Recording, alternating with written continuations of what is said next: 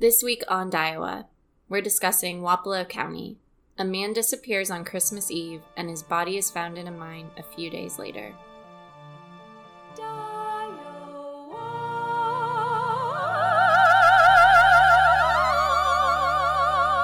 Welcome to DIEOWA, the first Iowa-focused true crime podcast, where there's 99 counties and a murder in every one.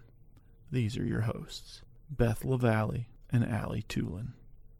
Alrighty, Allie, we're in Wapello County. Yes. Have you been?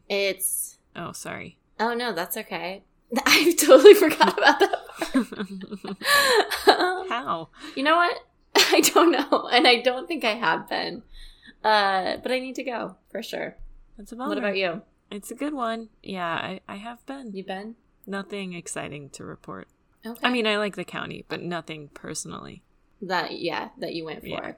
I do know it's a southeastern county in Iowa, and it's named after a Meskwaki chief, which, if you want to learn more about the Meskwakis in Iowa, check out our Tama County episode. Okay, and Ottumwa is the county seat and the largest city in the county. And fun fact, because you know I love my video game fun facts, Ottumwa was proclaimed the video game capital of the world by a mayoral decree issued on November 30th in 1982. The city hosted the first North American Video Olympics in the fall of '82. And as of 2009, the City Council and Chamber of Commerce are looking to create the International Video Game Hall of Fame Museum, and they've been continually inducting people into it even without the physical building. So in 2020, Will Wright, the original designer of The Sims, was inducted as the Developer or Industry Leader of the Year. So that's very fun. And loose reminder, I guess, our Mahaska County episode, we talk about the Oskaloosa man who had a high score in the Nibbler. And that's just a 30-minute drive from Ottumwa. So I bet he was influenced by the video game capital of the world. Probably. I'm waiting for him to be inducted. Yeah. All right. Well, my fun fact is that Ottumwa was, or maybe is still home to, I don't know where this guy currently lives, but to one of the most successful book thieves in U.S. history. And so according to the New York Times, this guy, Stephen Bloomberg, who's now in his 70s, was caught in 1990 after stealing over 4 million books from 327 libraries and museums. And he stole books in 45 states, also D.C., and 2 Canadian provinces. God. Right? So many books. And I think he had like a big, kind of like one of those old Victorian homes where he kept all of them in Ottumwa. But anyway, the value of his haul included rare books that was estimated at $20 million. And his father described him as kind of an eccentric genius and said he had a lifelong obsession for collecting and packing away old things.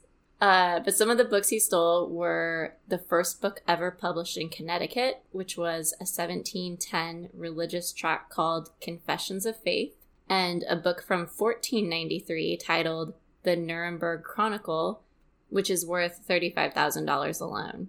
But Bloomberg was convicted in 1991 by a federal jury in Des Moines on 4 counts of conspiracy and interstate transportation of stolen property. Wow, I have so many thoughts on this guy. First of all, there's no way you can store 4 million books in your house. So did he just sell them like right away? No, I think he stored them in his home. 4 million? He had all of them. He had all of them. That's too many books. Beth, have you ever seen hoarders? Oh my God.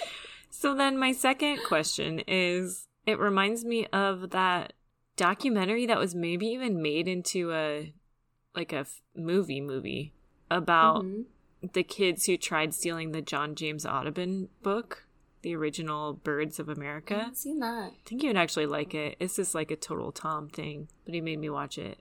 It's interesting. They were like college kids, and the college held the John James Audubon painted all the birds of America, and they had the original one, and they did this big heist to try and steal it. It's like worth millions of dollars or something. Anyways. Yeah. Kind of my big question is like, dude, why not go after some cooler books? Yeah, agreed. My final thought on this was Confessions of Faith really sounds like an Usher album. Yes. Love it. Well, let's get to... Oh, shit. No, you have another fun fact story. Oh, no. How dare you?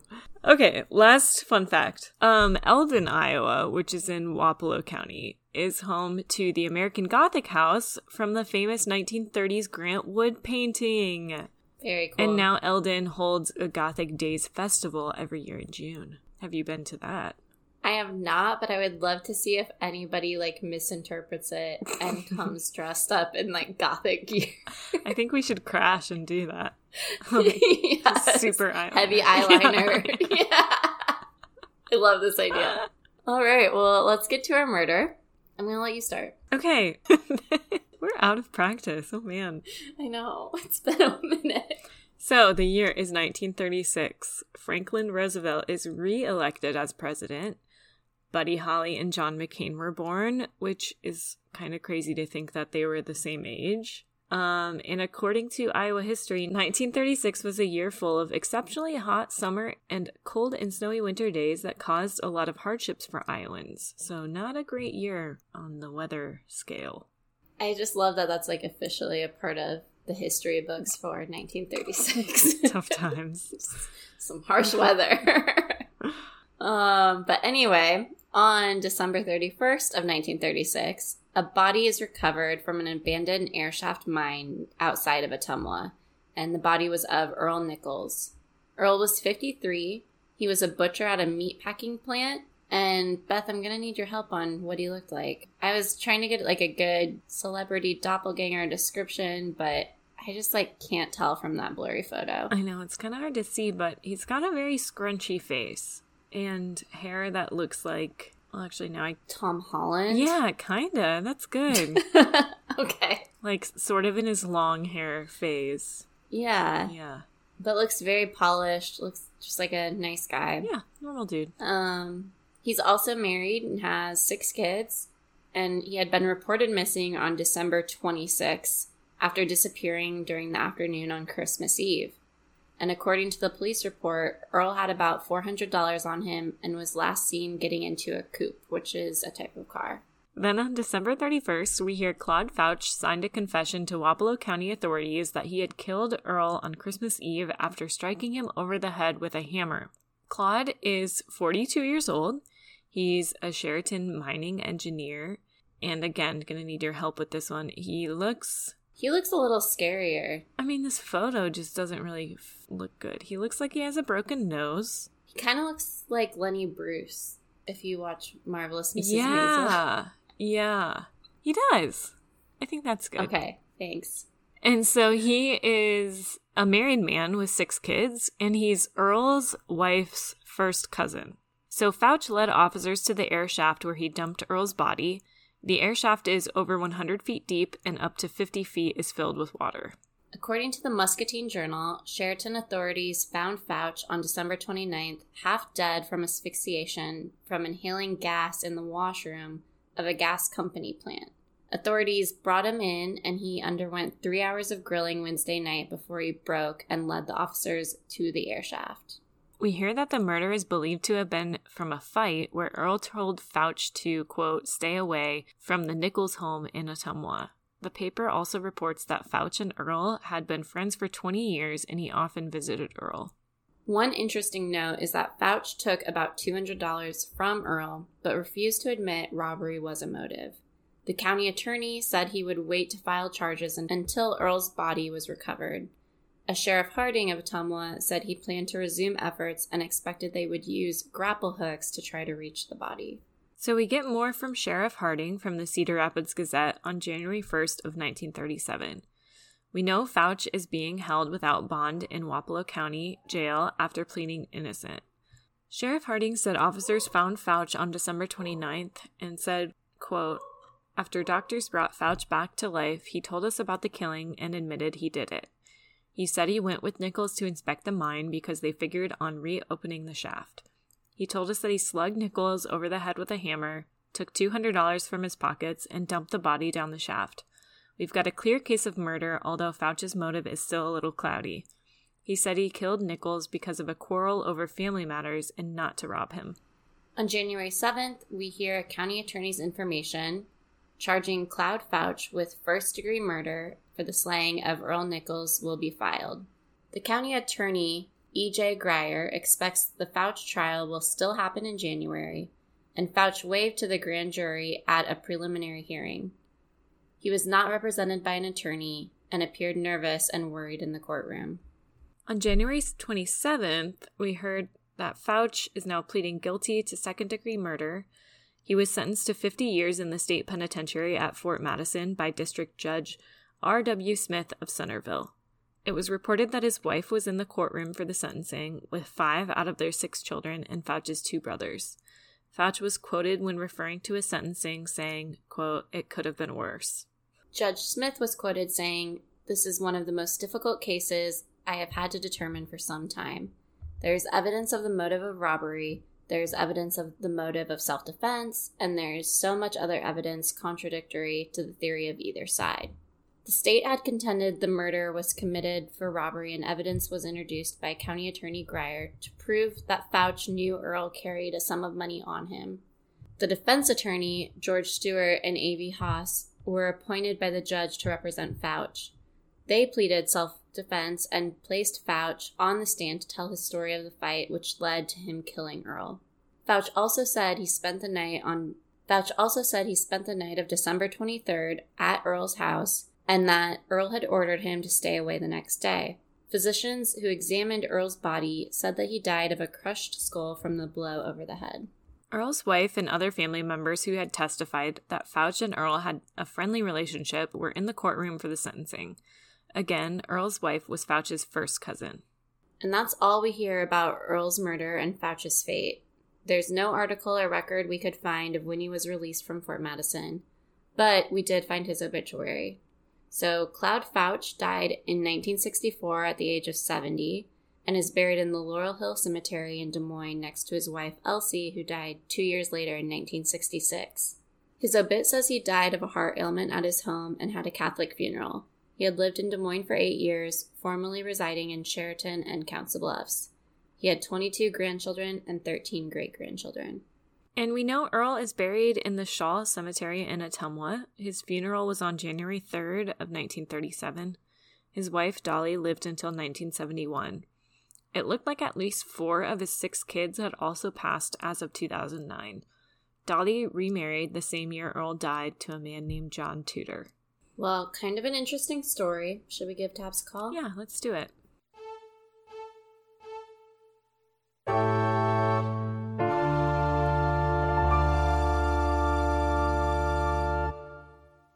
Hey Tabs, thanks for joining.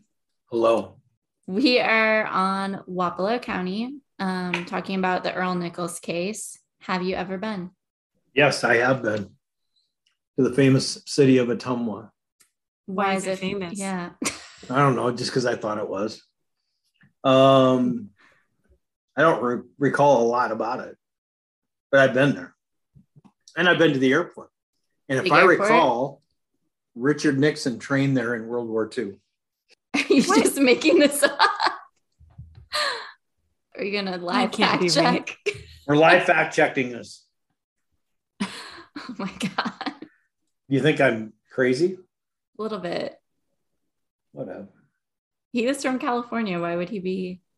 Because he was in the military in World War II. But what did the military have to do with Ottumwa? There was a naval training station in Ottumwa. Why would there be a naval training station in Ottumwa, Iowa? I'm trying to figure out why. I landed a helicopter there one time and I read the plaque. I can't find anything. We'll say it could have happened. Someone send in a photo of the plaque. All right, moving on. Where is the craziest place you've ever found a body? Under a doghouse. We've talked about this one. Yeah. Haven't we? I think so. But that's the craziest place. Can you do like a 3-sentence recap?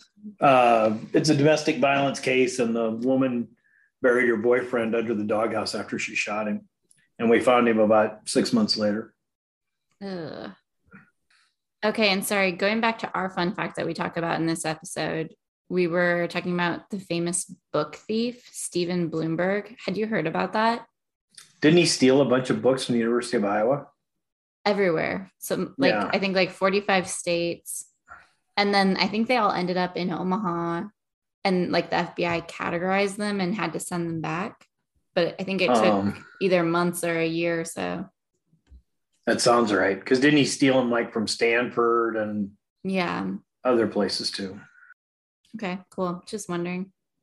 Do you believe Claude's motive was truly self-defense? It's just a weird, because everybody talks about how they were kind of buddies and stuff. And I mean, it was just rather bizarre. Do you guys even believe there is a motive yet? Has anybody shook one out? It sounded like they were trying to say self-defense, but it was weird because he robbed him. Yeah. I mean, but they knew each other. And used to stay at each other's houses. It sounded like there was a fallout. Right before Christmas, too. Yeah. After Richard Nixon completed officer training school, he went to the Naval Reserve Aviation Base in Ottumwa, Iowa, where he served as an aide to the executive officer until May 1943. Wow, look at that. Fun fact. Thank you. The airport's nice, by the way. Good to know. Good to know. Yeah. Okay, so you're not buying the self-defense, or you're just very. I don't know what the motive. When you typically work self-defense cases, do you think it's common for people to hide the body and rob the victim? No.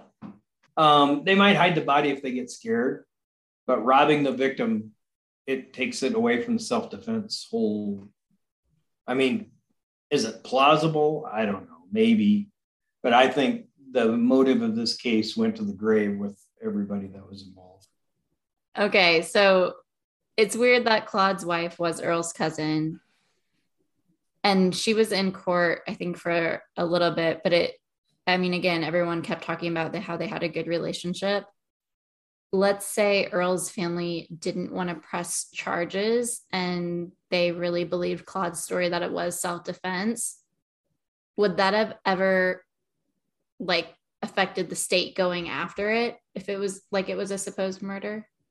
It might have affected it a little bit, but for the most part, family members, community members are not going to stop a prosecution for murder.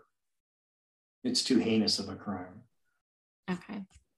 Why would Fauch waive the grand jury at a preliminary hearing and not be represented by an attorney? Well, in those days, it was before the Gideon case, so his ability to get an attorney may have been compromised. Although I thought in Iowa, especially in capital cases, the judges appointed lawyers even before Gideon. I would have to check that, though. I don't know that for sure. But again, this is a very confusing. I don't know if the newspaper got it right, because they said the county attorney filed a trial information. There'd be no reason to go to preliminary hearing if there was a trial information filed. And why? Go into that.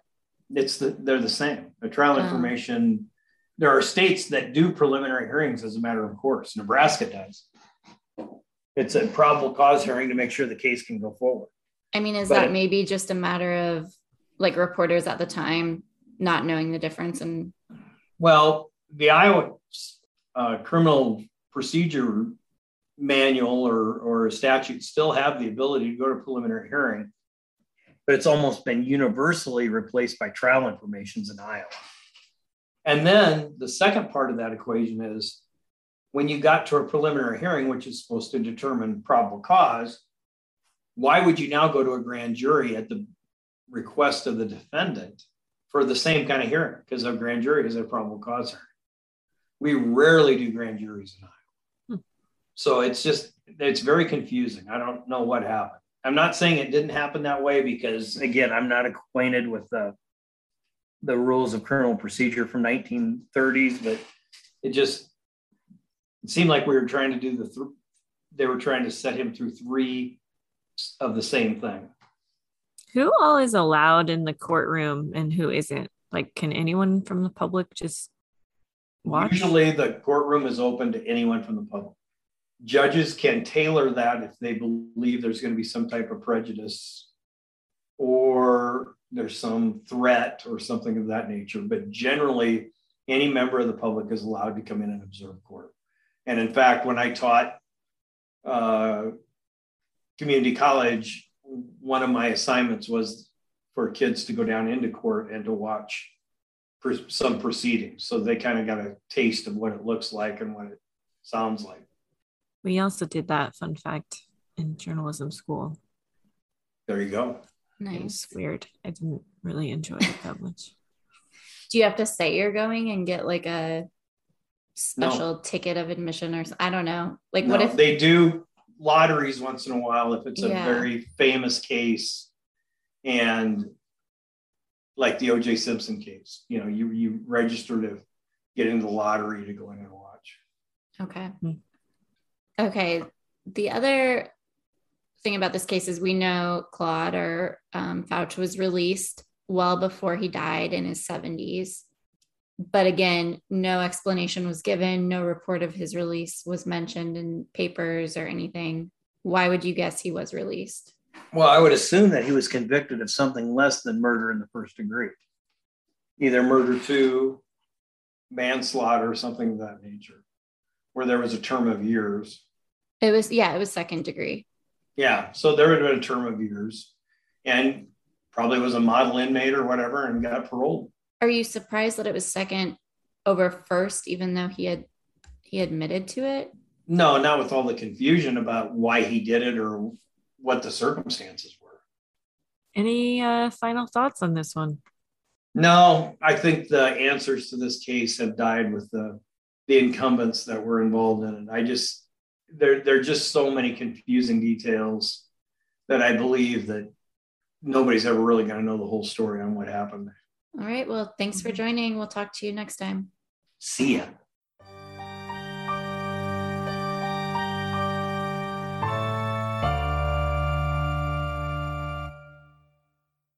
Oh, hello there. As a marketer, I hate promotions like this. Same and same.